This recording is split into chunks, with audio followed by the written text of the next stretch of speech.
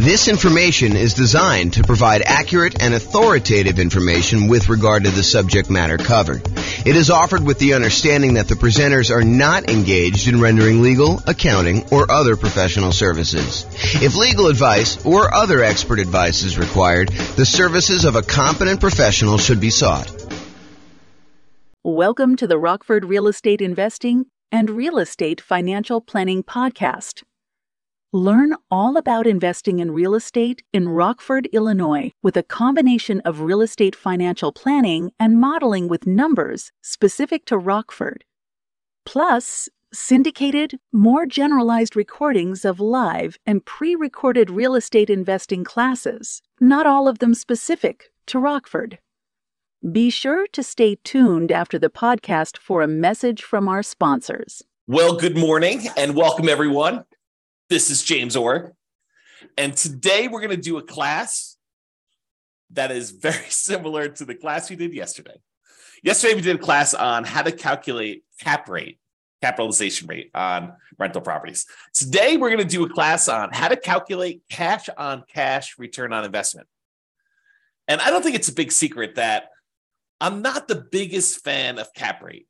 I think the shortcoming with cap rate is that it doesn't take into account the financing associated with the rental property that you're analyzing.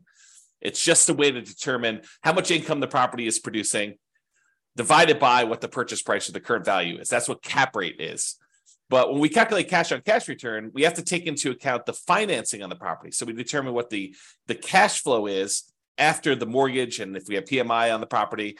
And then we divide that by what we invested into the property in order to determine how productive the cash we invested into the property is in producing one of the four, technically five, areas of return that we have on the property. And so that's what we're going to cover today in this particular class, provided the PowerPoint works. Oh, there we go. Okay, awesome.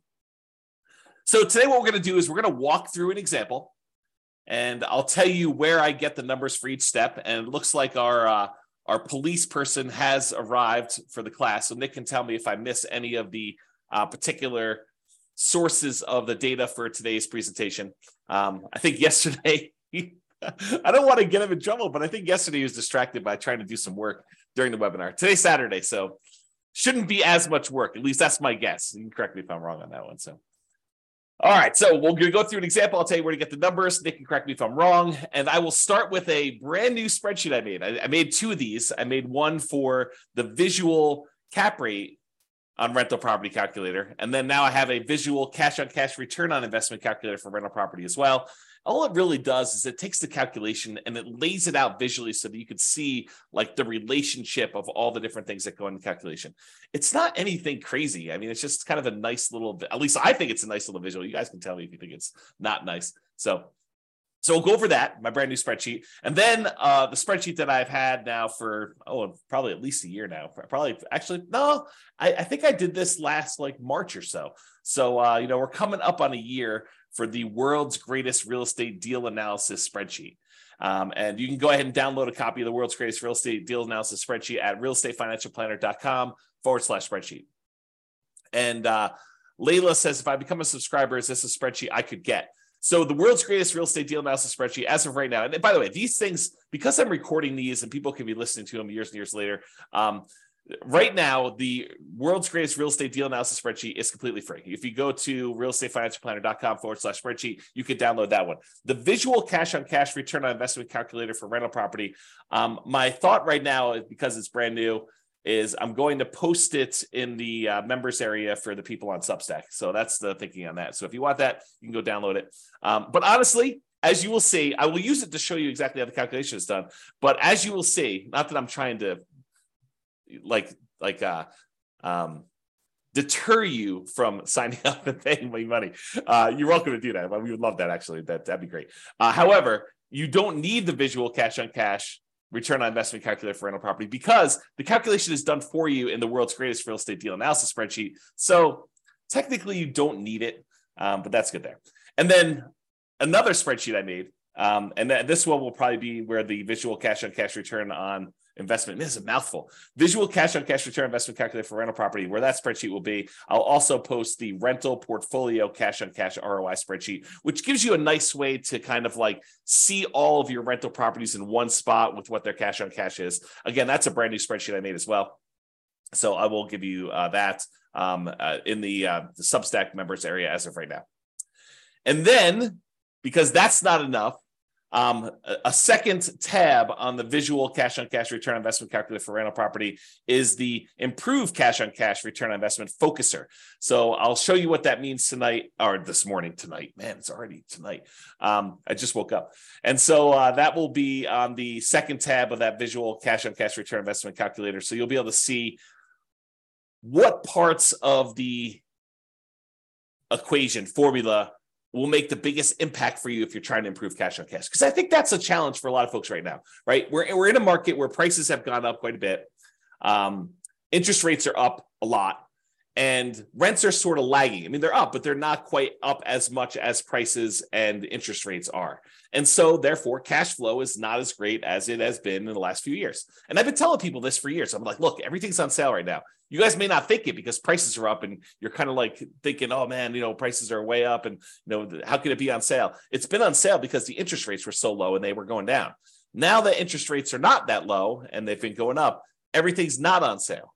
And so I think that that's frustrating a lot of folks. And it's a lot of what we're focusing on in this market, right? If you've got a property, especially if you've got property where you've owned it for a while and equity has increased quite a bit, and you're thinking to yourself, okay, I've got all this equity, maybe I should re-leverage up, or maybe I should sell this property and redeploy this capital somewhere else, or maybe I should go get like a HELOC or on the investment property and take some of that money and reinvest it. I think the challenge a lot of folks are having is, what am I going to buy with this? I've got this amazing loan on this property. I got a ton of equity. And so the equity is not super productive because, prices are up and equity has increased. And the cash flow on it's not as amazing as it once was, especially when you think about it in return on equity, which I need to do a class on return of equity, but I digress.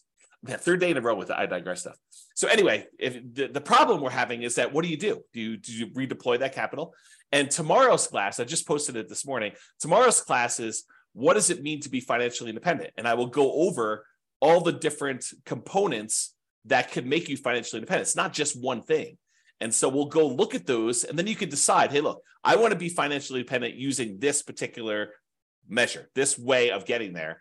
And so now you can ignore all the other noise out there and decide, I don't need to worry about whatever it is, crypto or fix and flips, or, even buying more rental properties. If that's, not your strategy, I can ignore all those other things and really focus in on this one area, because that's the way to be financially independent. And honestly, if you've heard the old story about Warren Buffett and his airline pilot, the airline pilot basically asked Warren Buffett, the secret to being successful. And he told him, make a list of the 20 most important things that you want to accomplish in your life. And so the airline pilot goes, he makes this list of the 20, says, okay, rank them from 1 to 20, 1 being the most important, 20 being the least important. And then Warren Buffett says, okay, now take number 5, anything below number 5, that list are the things that you must avoid at all costs, because they are distractions. They are things that seem important, but they're not, because you really need to focus all of your energy on those top 5 and only those top 5. You think that, oh, maybe I'll eventually get to number 6 and I really should be working a little bit on that now, or number 7 or number 11 or number 14. But really, that's the problem. The problem is that you think that those are important when they're really not important, because you're never going to get to them. And they're going to distract you from achieving the top 5. And so really, tomorrow, what we're going to go over, not today, this is not today's class, but tomorrow we're going to go over is, focusing in on what is most important for getting you to be financially independent. And then realizing you need to ignore all the other crap, even though it's shiny object. You're like, ooh, the flipping land, that sounds amazing. Or, doing short-term rentals, that sounds amazing. Or, doing this nomad thing, I just learned about that. That sounds amazing. And maybe that is in your top 5. But if it's not in your top 5, you need to be able to say no. And I think tomorrow we'll get some clarity on that. Okay, now that I'm way off topic, today, we're going to go over the how to improve on cash return investment with the focuser. And if you want to see more examples of me calculating cash on cash, you're welcome to go to realestatefinancialplanner.com/calculate-cash-on-cash. So calculate cash on cash with dashes instead of spaces. Okay. So this is it. This is the visual cash on cash return on investment calculator for rental property. And all it does is it walks you through visually what is happening in order to get there. And if you were on the call yesterday, the webinar yesterday, you heard me go through this very similar looking thing to do cap rate. Why? Because they're similar, because up to the net operating income calculation, they're identical. You need net operating income in order to calculate cap rate, and you need net operating income in order to calculate cash on cash return. So they look similar enough to there, but once we get to net operating income, we do something different with it for the calculation for cap rate. For cap rate, we divide it by purchase price or the current value of the property. For cash on cash, we're going to subtract out all the mortgage expenses, and then we're going to divide that by the total cost to close, or the total amount we invest in the property, in order to determine it. So that's where we're headed today. A recap for those that didn't watch yesterday's webinar or listen to the podcast or whatever you're doing. All the red inputs on here are what I call primary real estate metrics. They are things that you don't have to calculate them. You get them from somewhere else. For example, rent. You're not calculating rent. You're just getting it. Rent appears. It's what you can get for the property. Or, what your property taxes are. It's not like you need to calculate that. All the blue ones are ones where you calculate. You take, two primary inputs like rent and other income, and that gives you gross potential income as an example. So all the blue ones become these kind of like, they're almost like compound calculations when I think about real estate kind of like metrics, the hierarchy of real estate metrics, like how we get the calculation. The more complicated it is, the more inputs it has, the more likely it is to have errors, and the less you should trust it in a lot of ways, right? And so the further down this line of calculations we go, the more errors we've kind of inserted into the calculation. And so the less certain we should be of that kind of number. And so some of these get really, really complicated. Like when we look at the overall return on investment we have from appreciation and debt pay down and the tax benefits of depreciation and the cash flow on the property. We have all four of those things going in, and all the inputs that go into getting to that point. That number is awesome. We love that number, but it doesn't really have a lot of certainty in it because there's so many assumptions that go into it. You'll see just the assumptions for one of those areas on the cash on cash return investment today. So we're kind of going there. All right. So the blue ones are the ones that are compound. The yellow ones are ones that take both a compound and put a secondary one, and you also have primaries or more than one kind of blue one in there. And so you can kind of see they get more complicated as we go down. The red ones are all the ones you're going to need inputs for, and the green one's kind of what we're seeking. It's the only one that's not color-coded based on how it is in terms of the hierarchy of metrics there. Okay, so I'm going to walk you through this whole analysis by zooming in, and then I'll zoom back out with the numbers we need. So the first step is, in order to calculate cash on cash, return on investment, we need to know what the cash flow is on the property after all expenses, and we divide that by the total cost to close. And the total cost to close consists of your down payments, your share of the closing costs as a buyer, anything you need to get into the property, that really should be included in that. And there's some gray area here, and I hate to be inexact, but this is the reality of it, okay? If you have a property that you're buying and it's distressed, and you know that going into it, you're going to need, paint or carpet or to replace a kitchen sink or to put a refrigerator in, does that count as a total cost to close? It's an interesting question, right? Because do you take into account the stuff you need, the rent-ready costs, for a property to be ready to kind of like rent? And I think for most of you, I think that you should include those, right? Because it truly is how much cash return, the cash flow you're getting on a property, and you had to invest that money in order to get the property to exist. It's like the total amount you needed to invest in the property. So how much cash did you need to bring to the table, including the money that you needed to get it there in order to be able to have this property produce this amount of cash flow? So I do think you probably do include those. And some people would argue, the purists out there would say to me, James, but that's not really technically the cash on cash. Yeah, maybe. I actually think it is. I think that you probably should have, the money you need in order to get the property rent ready in there. Because then people will start saying, well, what about, you're going to need a roof and, 2 years, should you kind of include that in there? I don't know. Now you're getting a little crazy on me.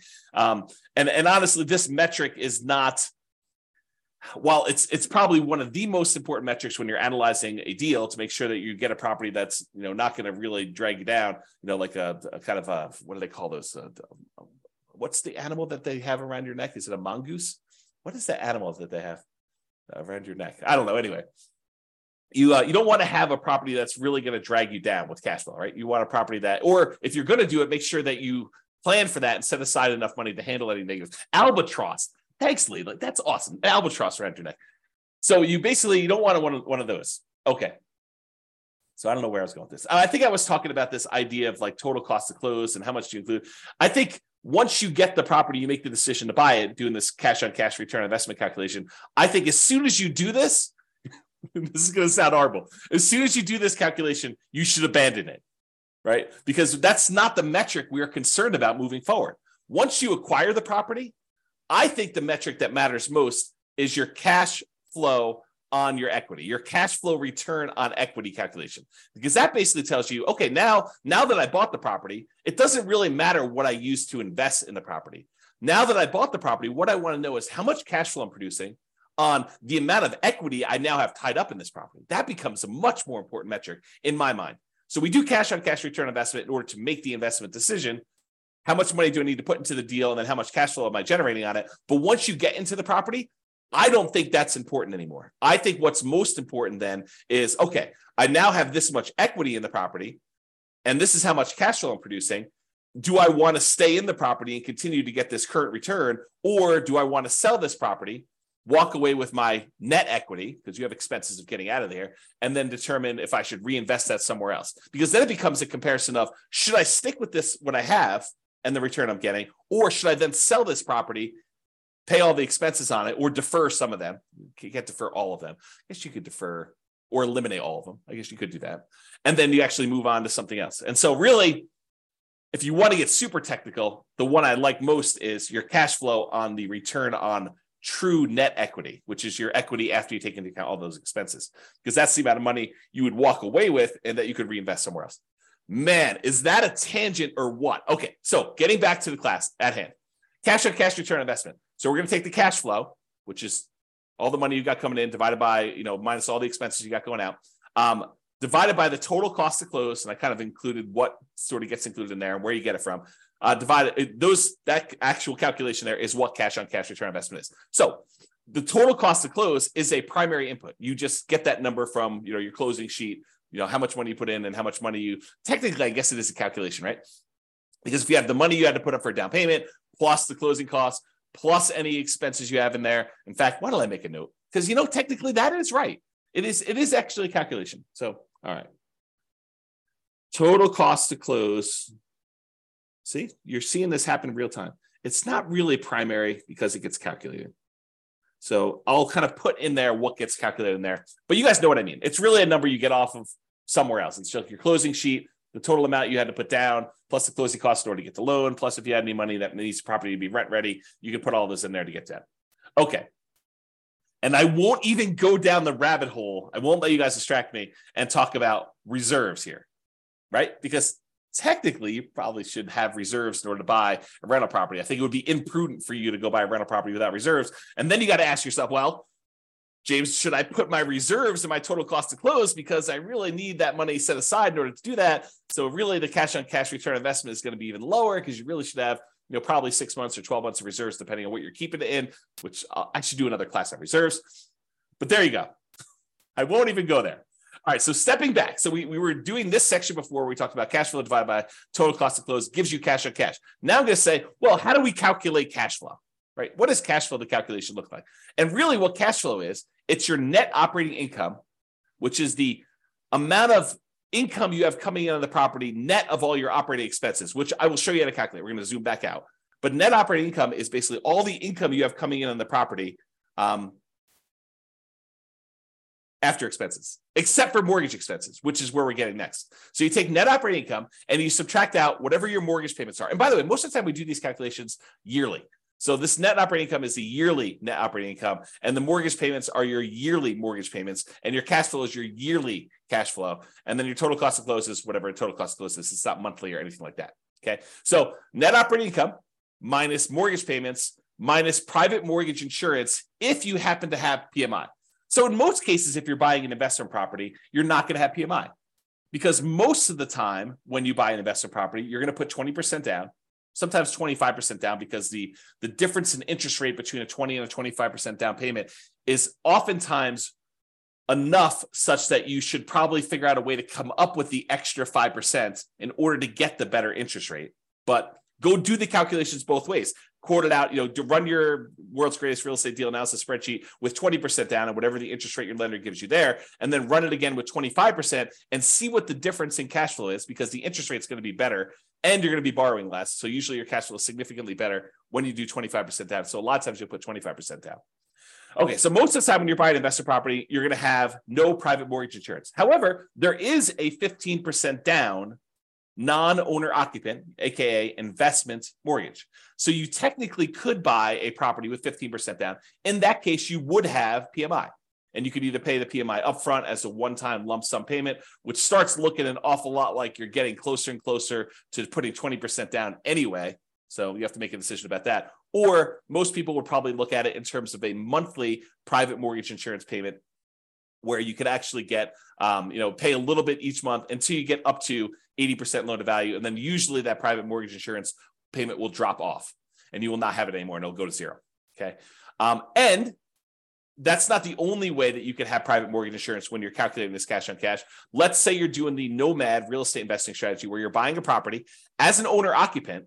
You're going to live there for at least a year. It's a requirement of the lender that you do that. And then at the end of the year, you're going to convert it to a rental. Well, a lot of times we will run analysis when we buy that property to say, look, I know I can't rent it in year one, unless you're doing like house hacking where you have a roommate with you or something like that, or renting out a duplex or triplex or fourplex. And so you're going to look at it and say, I've got this property now that I'm either able to rent out if you're house hacking, you're doing duplex, triplex, or fourplex, or whatever you're doing. Or a year from now, once the property I've lived in a property for a year, I'm going to convert it to a rental. What would cash flow look like either now or then? And most of the time I tell you just to analyze it now, because it's just simpler. So if you go and do that, and you're putting less than 20% down, you're doing like a 5% down conventional loan, or a 3.5% down FHA loan, or 3% down conventional, or nothing down USDA, or nothing down VA loan, like all of those low down payment options that you could use to buy an owner occupant property that you're moving into. In those cases, except for VA, you'll have PMI. And for those that don't know, I mean, I just assumed everyone knows what PMI is. PMI, private mortgage insurance, is an insurance that you pay to protect the lender in case you default. And the way I like to describe it is, imagine for a minute the lender says to you, hey, look, I will loan you money in order to help you buy this house. And you're like, great. And they say, okay, what I'd like you to do though is I want you to have some skin in the game so that if the property value goes down, I'm protected, and that you would lose money first. And you're like, hey, that sounds reasonable to me. You're willing to loan me money in order to buy this house. It sounds reasonable that I have some skin in the game to do that. And so what the lender says is, I'd like you to put down 20% so that if the property value dips and I have to foreclose on you because you stop making payments, that I'll be able to get all of my money back out, all of that 80% value back out, and I will feel very, very safe in that position.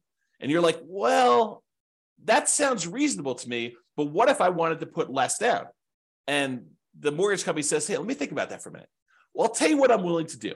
If we find a third party, private mortgage insurance company, we find this third party and we say to them, look, the buyer, you, will go ahead and pay them a fee, and they will take the risk on if there's a foreclosure and I am going to end up losing money. So what they will do is they will insure me as the lender for you only putting less down, as if I had put 20% down.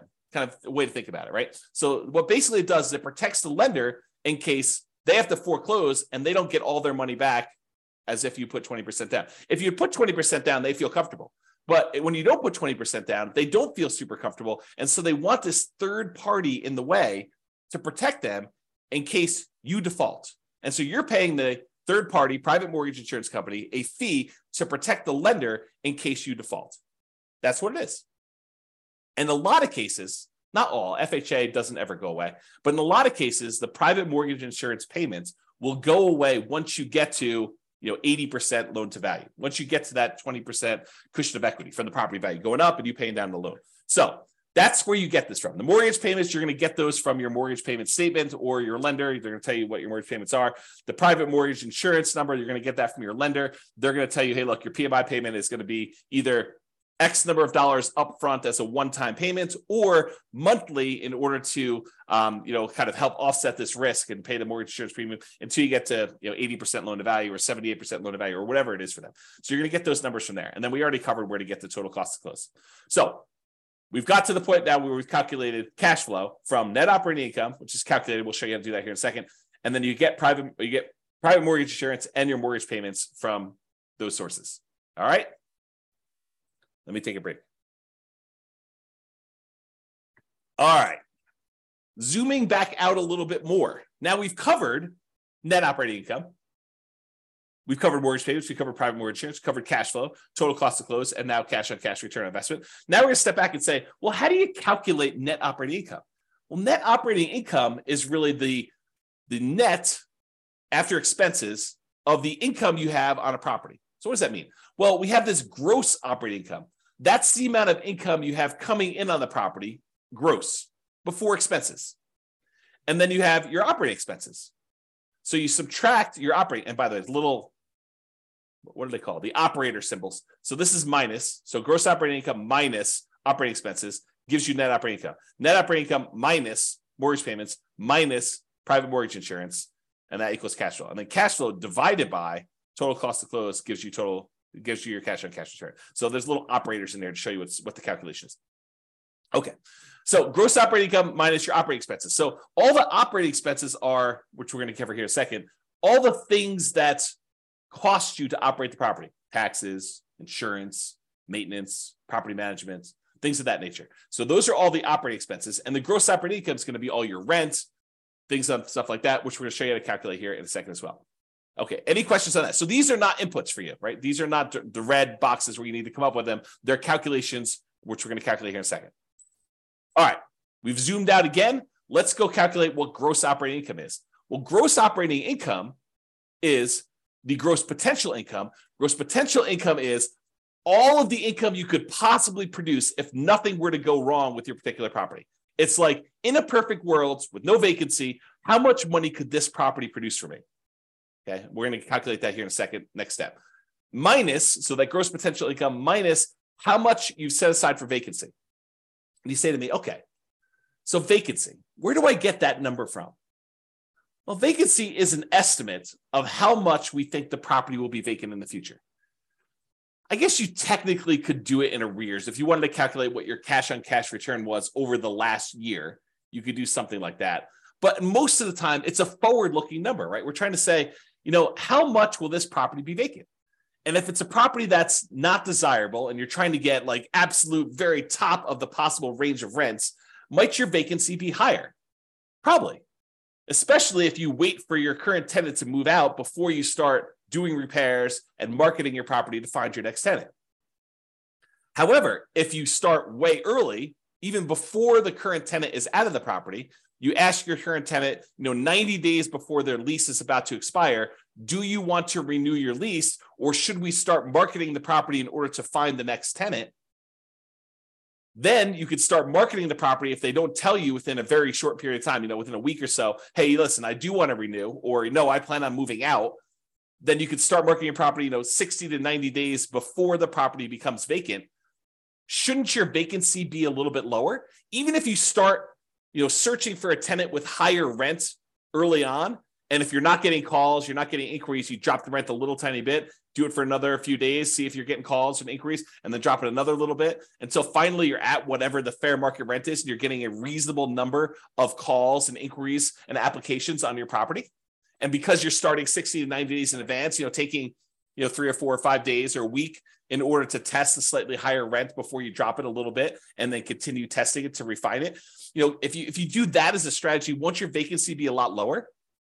So if you're using, this strategy of starting 69 days in advance, and you're testing your rents, and you're definitely a good salesperson about being able to, talk to people and sell your property and tell them about the pros and cons and the benefits and why they should rent from you and not the other house down the street. If you're good at sales and you're, selling the tenant, and you're also good at marketing the property, you've got really good photos, you got really good description, you got a good process. The property shows well because the current tenant is a high quality tenant that's taking care of the property, and you've done all the maintenance of the property so that it looks good when you're showing it with the tenant there. Like, if all these things are true, then vacancy, I think, should be in that kind of like 3% to 5% range, probably closer to 3%. But if you're kind of like lackadaisical, a little bit reactive in your kind of thing, you're kind of testing high rents, and you're thinking, I'd rather have a month of vacancy but get $50 more a month in rent because that makes sense to me, which doesn't. But you're thinking of all these kind of different strategies, then maybe you're kind of like vacancy is going to be 5 to 8%. Or maybe you're hiring a property manager and they're not doing a great job. Maybe that's 5 or 8%. Or even higher. I mean, if you have like a really poor quality property and it's in a rough part of town and it's hard to fill, and you're trying to get really top dollar for the rent because that's what you believe you should be doing, you might have higher than that. Or if you have a lot of turnover where you have tenants that are constantly being evicted because you have a low quality tenant pool, and by the way, you'll find better quality tenants by starting earlier. You get planners. You get someone who's like, I don't need a property tomorrow because I'm evicted. I'm living on the street. I need a property tomorrow in order to find this. My lease is going to expire at the end of whatever it is, March, and so that's when I want my property. And so I'm going to start looking in January to find my replacement. That's the type of planning tenant, high quality tenant that you want. Someone who's thinking ahead. Someone who's not like out on the street looking for a property to live in tomorrow. I mean, and that's the type of people you get, or a lot of vacancy where you're waiting for someone to move in if you've got a property that's vacant and you're trying to advertise. Okay. So the vacancy one, you use that as a percentage of the rent you're collecting because, we have that thing there. So you can kind of do the calculation. I think, if you don't know any better, 5% is probably pretty reasonable for that number. If you're a good property manager and you know what you're doing, 3% I think is a little bit of a better number. And if you are a train wreck, man, that sounds horrible. But if you're a train wreck with your property management skills, then use a higher number. Okay. Am I doing a good job, Nick, with getting these in here? Make sure we got all this stuff. Okay, good. Let me know. All right, so gross potential income, which we'll show you how to calculate. That one's really easy to calculate. And then minus vacancy dollar, that gives you that gross operating income, which we're going to need. Yeah, Nick says I'm doing a good job, so thank you. So you take all that stuff from the gross operating income, we're going to subtract that from the operating expenses. So what are operating expenses? Well, I told you before what they were. It's like property taxes on a property and property insurance and HOA fees and your share of utilities as the landlord and other expenses and maintenance and property management. So let's go through those just to make sure we kind of understand. Property taxes, you're usually going to get that from the MLS sheet. However, as I discussed probably in too much detail yesterday, that is not a firm number. And I think that's the problem, just in general, back up a little bit. That is the challenge, I think, for a lot of folks, is that they expect this cash on cash number to be super accurate. And honestly, I don't do them any favors by going out to 3 decimal places here to show you what the cash on cash return on investment is, right? But it's not that accurate of a number, right? We have property taxes in here as $2,956, just as an example. However, when you buy a property in some jurisdictions, in some markets, they actually reassess the property based on the sale, and your property taxes are going to change because now they know what the real value is, high or low. Could go up, more likely, or it could go down, less likely. So it could change. And I gave the example yesterday of you're buying a property from a senior and they had the senior tax exemption. They had like a homestead exemption on their property. And so maybe their taxes are really, really low. Like you're looking at it, you're like, wow, the property taxes on this property are only $1,200 a year. That's amazing. This property's going to cash flow like crazy. Well, it's going to cash flow like crazy if you were a senior and you had a senior homestead exemption on the property. Yeah. But when you buy the property, you no longer get that exemption, right? And so property tax numbers can change. They're not static, they're not fixed, and they probably will get changed when the property gets reassessed anyway. Like this number goes up over time. So just be aware that this is not a super exact science. Like if you're looking at 2 different properties and you're like, what, this one gets me 4.91% cash on cash return, and this one gets me 4.85. I definitely should go with the 4.91. Not so fast. I think at that point, they're identical, and you need to go look at, okay, which one of these properties helps me achieve whatever goal I am trying to achieve that I want to hold in my portfolio for a longer period of time. And maybe I choose that one, not necessarily the one that has a slightly better cash on cash return, because it's not that accurate to begin with, right? It could get lost in a bad vacancy or a property tax or a property insurance claim that you didn't expect because it happens to be in a windier area of town and you're going to have shingles blown off. I mean, there's all sorts of weird stuff like that can happen. So this is not that exact. It's not that exact of a science. So then I think you start looking at, 4.9, 4.8, 4.7. They're all really, really close. Now let me think about, okay, of the properties I'm considering, which one do I really want to have in my portfolio? Which one helps me achieve my goal? Which one's most likely to go up in value over a long period of time? Which one is most likely to be easier to rent? Which one is more likely to have people stay there for a long term as a renter in it? Which one am I able to add the most value to? Like all these other considerations. In fact, I probably should do, and let me know if you think I should do this, but I probably should do a class on that. Like, the non-cash on cash calculation considerations when selecting a particular property, right? Like it's all these soft skills, all these sort of speculative, maybe I shouldn't do a class on that because they are like, they're speculative. Like, what do I think is true about the future of this particular property? It's like all those gut feeling ones, all the kind of blink things. If you remember Malcolm Gladwell's book, Blink, about making decisions on stuff, right? Like how you kind of think about those. So I don't know. We'll have to go into that in detail, but so you know where to get property taxes from, and you know why it's not always 100% accurate. Similarly with property insurance, I think when you start your search to buy a replacement property, you call your insurance agent on a property really early on property, and you say, look, this is pretty typical for the properties I'm looking at. What would property insurance be on a property? If you have other properties, you don't even need to do this because but what would property insurance be on a property that I'm buying that's, about a X dollar property with, 4 bedrooms and or this marketplace and this kind of thing. And they'll say, insurance on that would be $1,600 a year, whatever number they give you.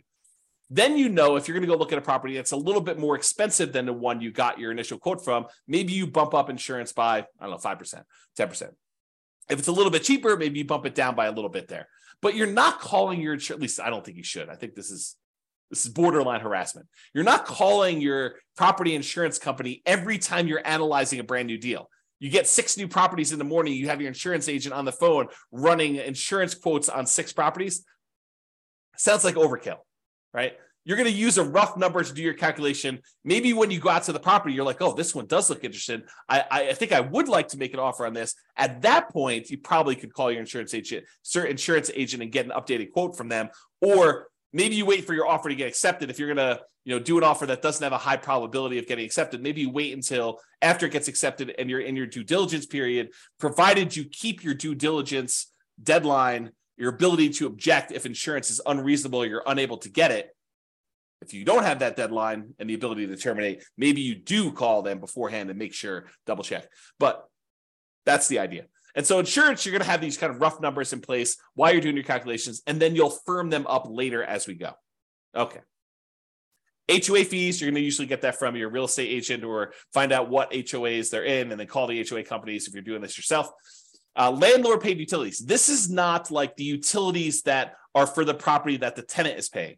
So normally in a lot of markets, that's going to be electricity and water and sewer and gas, whatever the heating source is that they're going to use for the property. A lot of times the tenant is going to be paying those. The landlord paid utilities are the utilities that are exclusive for the landlord to pay. For example, that I like to use all the time is you have a fourplex. There's a common area like a foyer where when you walk in, it's kind of lit. It's got 4 doors going to the 4 different units. And that central area is its own utilities that the landlord is responsible for paying. That would be an example of an expense you put here because that's something you as a landlord are paying. The other tenants are paying for their own individual units. Okay. Other expenses, snow removal, cleanup around a property, landscaping that you gotta have to do, to kind of maintain it, especially if it's multifamily. Things like that are usually covered in other expenses. There's probably other examples in there, but that's kind of like the catch-all for all the other things you have there. And then maintenance on the property, you're going to set aside a certain amount of money. I mean, you know that things are going to wear out over time. You need to budget for those. I probably need to do an updated class on capital expenses and maintenance and kind of walk through those again. If you have access to the old one, you can go watch that. There's some really good stuff in there about like what's maintenance, what's capital expenses, and what's normal. And I made some like really crazy, like, this spreadsheet's kind of cool, but I made some ridiculously cool spreadsheets for doing capital expenses and maintenance and kind of budgeting those. And in fact, I should make a note. That's something I should talk about when I talk about when you should sell. All right, made a note for myself. Thank you. All right, cool. So those are the maintenance things. You should definitely have a maintenance number. So typically what it is, it's a percentage. You can really do the full calculation and say, look, these are the components and this is how frequently and this is how old they are. And you could do the calculation. That's what one of the spreadsheets does. Or you could say, look, I'm going to set aside whatever, to 8%, 10%, 12%, 15% of the rents coming in to set aside for maintenance on the property. And again, that's forward-looking. That's an estimate. Is it possible you could have a tenant stay in a property for 12 years and you not have to replace carpets for 12 years? Yep, definitely possible. Is it possible that you could have 3 tenants in 3 years, just no fault of your own, just, the tenant moves in, they get a job offer in another state, they move out. Another tenant moves in, they decide to fall in love and get married and they move out. Another tenant moves in, they only going to be there for a year and then they move out at the end of the year. And then after 3 relatively hard turns from 3 hard tenants, you have to replace carpet. Is that possible? Sure. But you're kind of estimating moving forward. All right. And then finally, property management. If you're going to do property management yourself, a lot of times you'll use 0 here. If you're going to do property management yourself, some people will put, some of their hard costs of doing property management. I think fewer people, but some would probably put in, a nominal fee for what their hours are worth doing that. And then of course, if you're hiring a professional property management company, you would actually put in what your cost is to have them do the work for you there. Okay. No questions, I assume. If there are questions, you go ahead and put them in there. So that is how you calculate those. Let's step back one more time to show you how to calculate gross potential income, but it's really easy. Your gross potential income, the amount of income you could potentially earn on this property before anything else happens, is really a combination of your rent and any other income you can get from the property. So if you have, rent from the main house or the main fourplex or whatever it is, but then you've got, 3 RV parking spots in addition to the rent on the main property. Could you technically throw those in with rent and have just a bigger number there? Sure. But that's really what I'm actually saying here, right? You have other income plus rent. You could set aside the rent you're getting from the RVs, those parking spots, or, the extra Airbnb unit you have in the back of the property, or access to the swimming pool, or if they're renting out storage units at the property, or you're charging extra for on-site laundry, or you're providing internet service for the 4 tenants that live in the property. You're paying for it, and then you're getting income from each of them. All those different things could count as other income, like just some general ideas to do that. And then you add those together, and it gets gross potential income. Otherwise, this is the whole visual layout for how to calculate cash on cash. We walked you through all of the individual steps, and you figure out how to get it at the end to be able to see it. Any questions on that? I will continue while I'm waiting for questions. Okay, so this is just a visual of what the spreadsheet looks like. It's basically what we covered. It just has the title and a little logo and a little copyright thing down there and what the version number is. So you can see what it is there. All right, so yesterday we talked about how to calculate cap rate, capitalization rate, which is basically that net operating income divided by the purchase price or the value gives you cap rate. Today, we talked about cash on cash. And so you can see that all the calculations are identical getting up to this net operating income box. These are identical getting up to here. It's from here and what we do with net operating income that differs. In one case, cash on cash, we subtract out the mortgage payments and the private mortgage insurance, and we divide that sum by the total cost to close in order to get cash on cash. With the cap rate one, we took that net operating income, we divided by purchase price, we just got cap rate. So cap rate does not include any financing. Big difference. The cash on cash does. So what is the difference? Cap rate ignores the financing on a property. We just said that. It's the cash on cash return on investment if the property had no mortgage. Cap rate is cash on cash if the property had no mortgage. And I'll show you how I get there on the next slide. I think it's the next slide. Maybe it's 2 or 3. Cap rate is often used when we want to compare multifamily properties. You have a 12 unit and a 17 unit, and you want to figure out like which one is going to be better.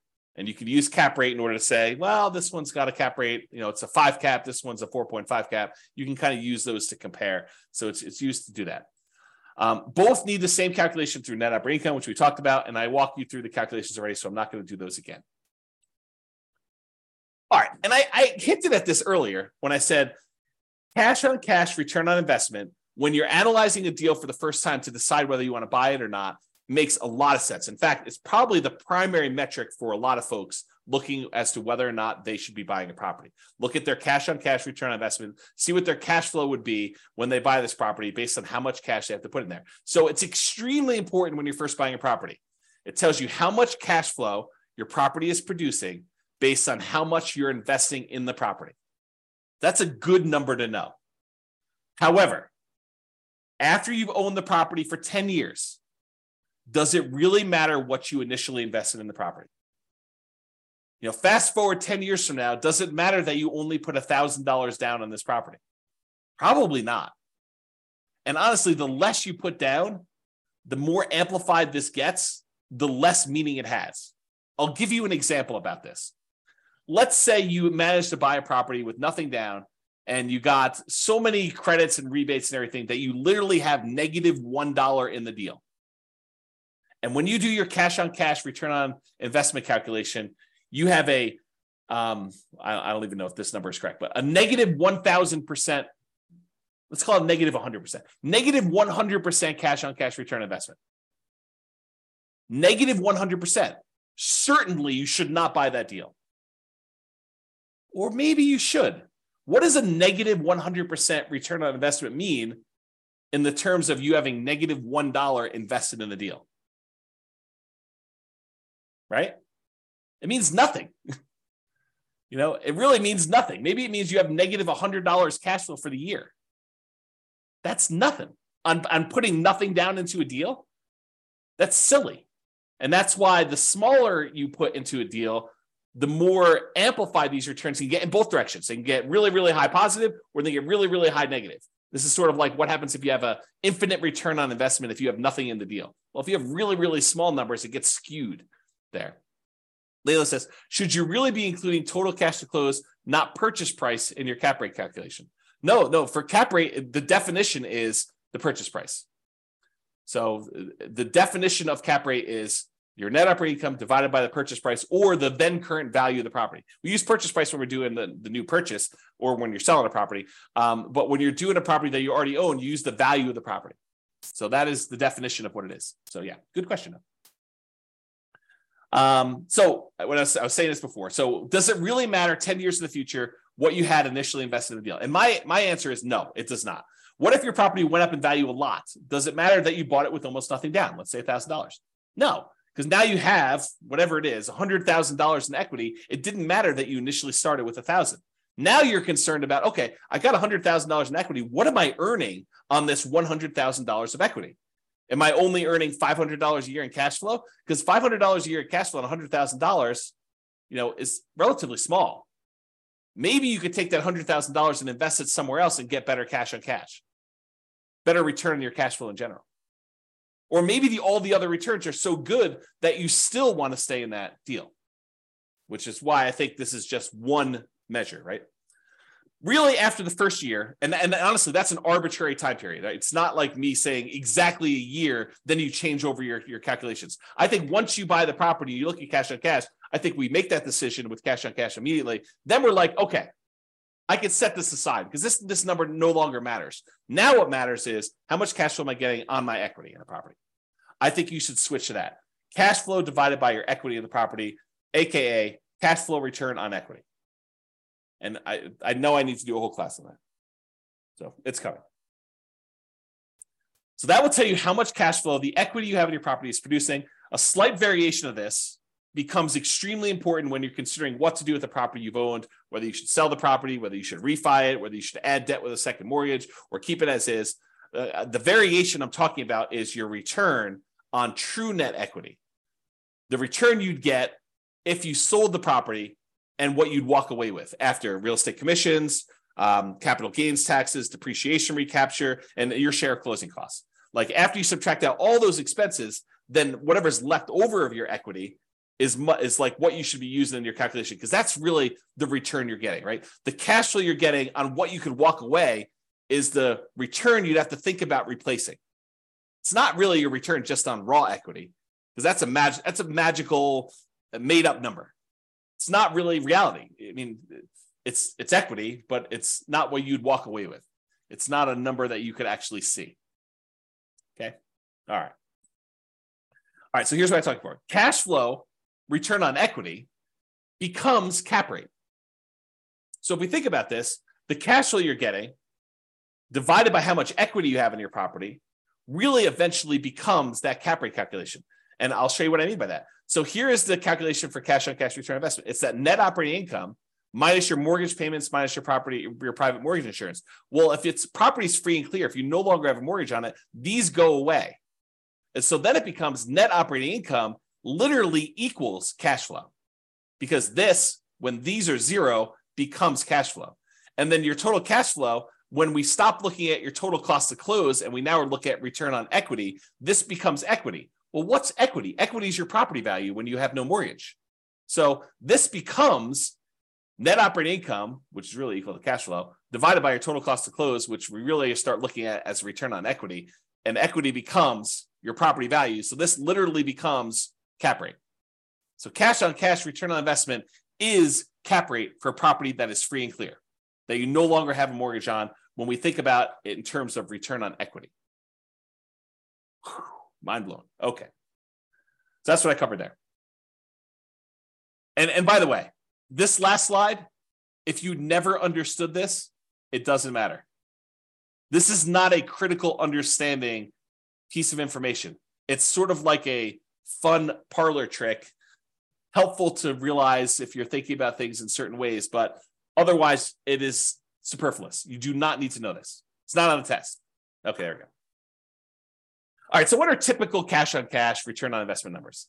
I wish I could tell you, they're always this, but there's so many variables. It can vary by market. If you're looking in California versus New York versus Florida versus Texas versus Colorado, like all of these different markets in general, and even city specific, have varying what's normal cash on cash return on investments. And so they can vary a lot. And even within the market, you can't say, oh, all the properties in Fort Collins, Colorado are all 5% cash on cash, which they're not. I mean, you know that just by gut instinct, right? There are deals that are better than others. And what you can negotiate on a deal is better than others. Plus, even if all the properties were identical, the financing you get on a property changes your cash on cash return on investment. So there's no way that they could be good, because someone getting a 20% down loan in order to buy this as a non-owner occupant is going to be very different than someone getting 25% down loan on that property, or someone buying it as an owner occupant with 20% down, or an owner occupant with 5% down, or an owner occupant with 3.5% down FHA loan. Like the loan type now changes your characteristics of this, right? Because it not only changes the mortgage payments and PMI in a lot of cases, but it also changes the total amount you invested in order to buy the property. You put more down, that number gets bigger. You put less down, that number gets smaller. You put more down, the cash flow tends to get bigger because your mortgage payment gets smaller. If you put less down, your mortgage payment gets higher when your cash flow tends to go down. So it's like a combination of both these things, and they don't act equally. If you were to graph this, it's not linear. It's not like, oh, if I put more down, I automatically get exactly that amount more in cash flow. No, doesn't work that way, especially since interest rates change based on your loan type and how much you put down.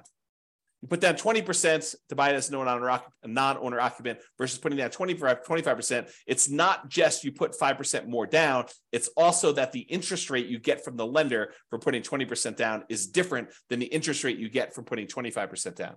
That's what makes this complicated.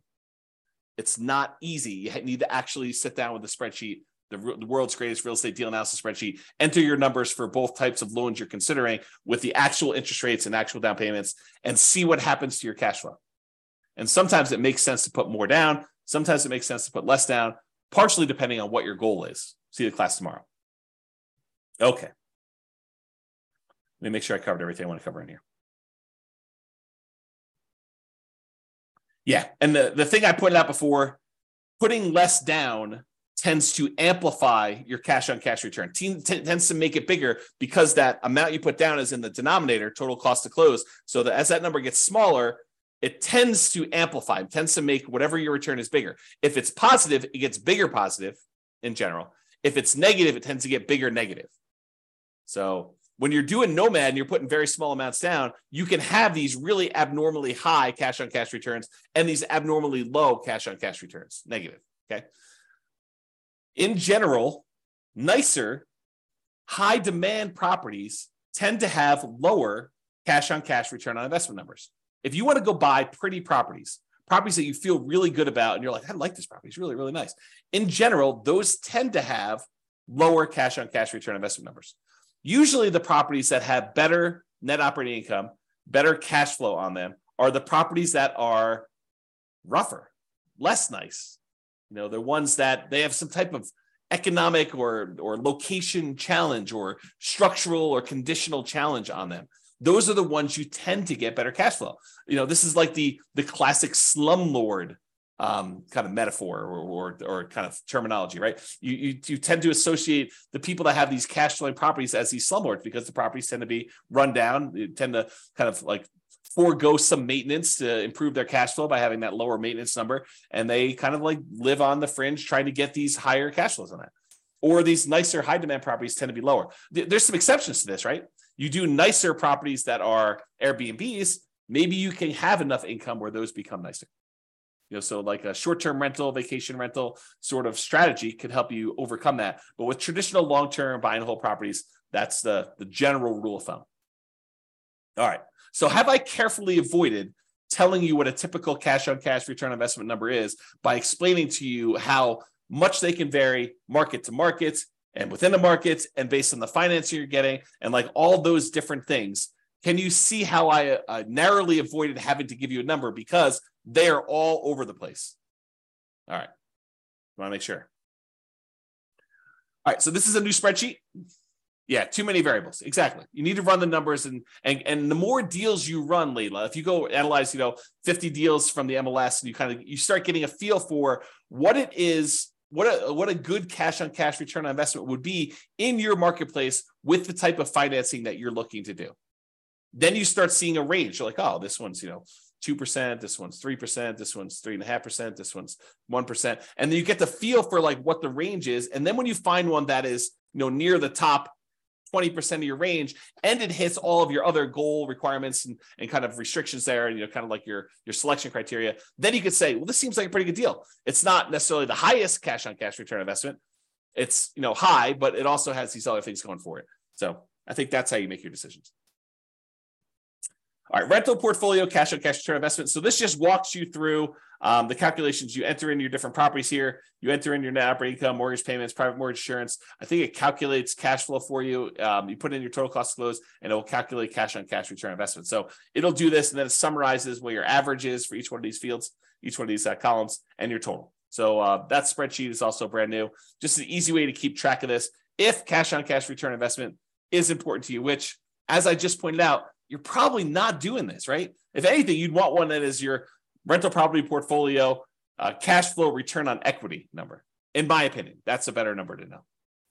And if you're going to do that one, you might as well do the return quadrants because you're going to want to know appreciation, debt pay down, depreciation, and the cash flow all at the same time, and reserves, and what the number is for those. So you'll probably want that, which it's coming. Okay. This is the world's greatest real estate deal analysis spreadsheet, very modestly named. It's my humility showing through and the naming of this particular spreadsheet that I made. But you can download a copy, realestateFinancialPlanner.com/spreadsheet.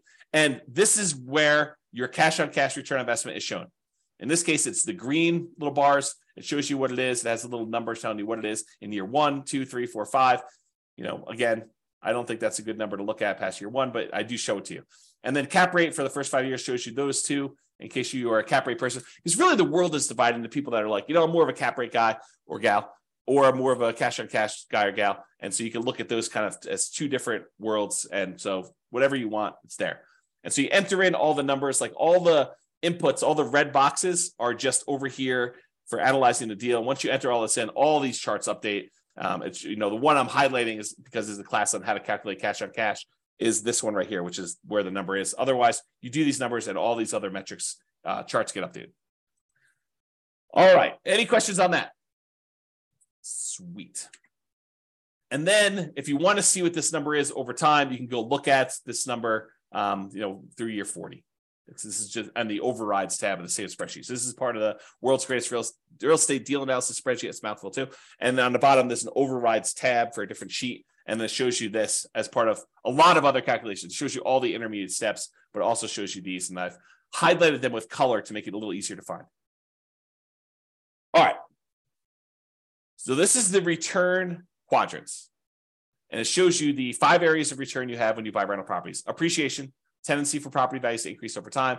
Cash flow, which is what we're talking about. We talk about cash on cash return on investment.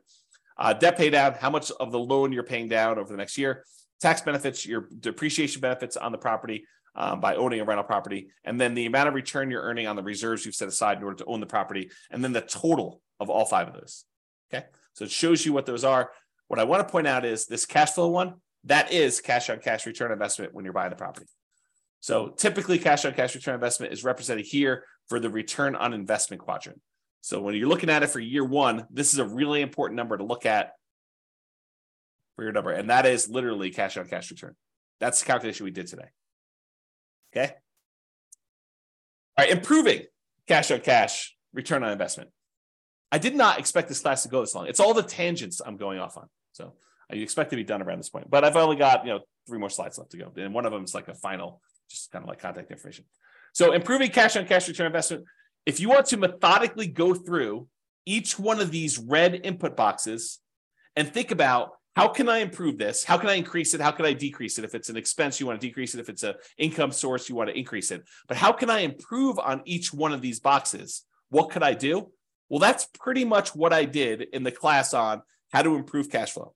Because if you go through and you methodically think of all the different ways you can increase rents, all the different ways you can get other income on a property, all the different ways that you could decrease your vacancy, all the different ways you can kind of keep your property taxes low or reduce them in some cases, all the different ways you can kind of mitigate property insurance, all the different ways you can reduce your HOA expense, which is hard to do, landlord paid utilities, which is really hard to do, other expenses, which you may be able to do, maintenance on a property, how do you kind of reduce maintenance overall, and then how do you reduce property management without having to do all the work yourself? Like if you think about reducing all those and mortgage payments, that's all the financing stuff, and PMI, which is all the PMI related stuff, and the total cost to close, which is minimizing how much you have invested in the deal and getting seller to pay some closing costs. Like all those things, if you think about how to improve all those, that's literally how you improve cash on cash. So you can methodically go through each one and do that. Or I created this new tool, which allows you to improve cash on cash, return on investment focuser, which I'll be teaching a class about at some point in the future. But here's the very, very short version of it. On the left side are all the income, expenses, and calculations. So all the red ones are your primary inputs. The blue ones are those secondary real estate metrics. The yellow ones are tertiary ones. And then the green one is what we're trying to solve for. That's the ultimate one we're doing. It shows you what the values we use from this thing right here. All these red values just get moved over there. So it shows you all the values that we're doing. And then it says, okay, if I change rent by 10%, increase it by 10%, this is what the new value would be. And if I changed it to this new value, here's what the new cash on cash return on investment would be. So it went from 4.895 to now 7.73. Well, that's a 57.92% improvement. So that would be a good one to focus on if you were trying to improve your cash on cash. But it shows you if you only improve other income by this amount, then it only improves it by 1.39%. If you improve this other one by 10%, you reduce your operating expenses, it improves your cash on cash return on investment by 14.33. So you could see the ones that make the biggest difference, which ones you should focus on to improve your cash on cash return on investment. And you can play with these numbers. You could change it and say, look, if this only went up by 5% or 1%, or what if this went down and this one did, and it only does one variable. So this only calculates what happens if rent changes. It doesn't do rent and other income and property taxes and does a calculation. It's only a single one to focus on. Okay. This is the second page of the visual cash on cash return on investment rental property calculator. So it's the second tab. That's where you'll find it.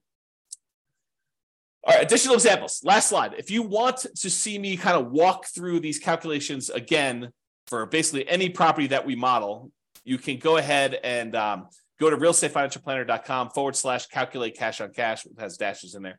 And any of the models you go to, if you go to the models page, Real Estate Financial Planner /model, realestatefinancialplanner.com/model.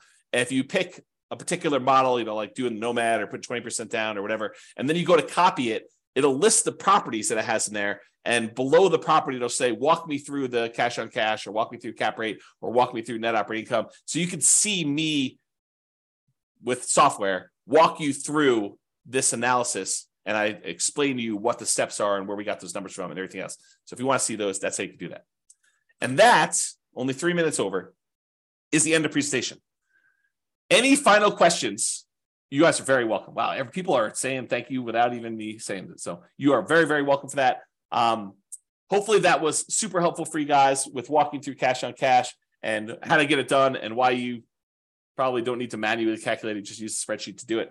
But hopefully that'll be helpful. And I hope some of the tangents, right? Like there's always this debate over, do I go off on tangents and give you the extra information that maybe wasn't on the slide, but it reminds me, it's like, oh, well, I need to tell you about this. And so let me go share with you this sort of insight on some other stuff. Yeah. So people love the extra stuff. That's awesome. Okay, cool. Yep. Yeah. Everyone likes the tangents. Everybody likes the tangents. So that's it, folks. Thank you for coming.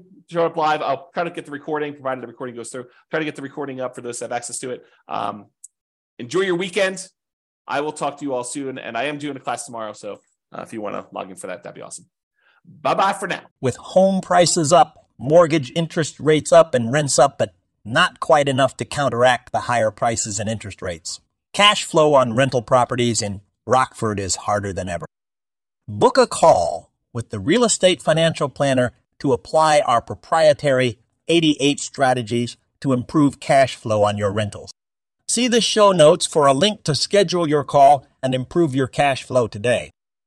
If you're a real estate agent, lender, or professional in Rockford that wants to help our real estate investor listeners, consider reaching out to learn about collaboration opportunities with this podcast. We'd love to add more value to our listeners by having you assist our investors buy, sell, and finance their real estate investments. See the show notes to schedule a call to discuss collaboration opportunities.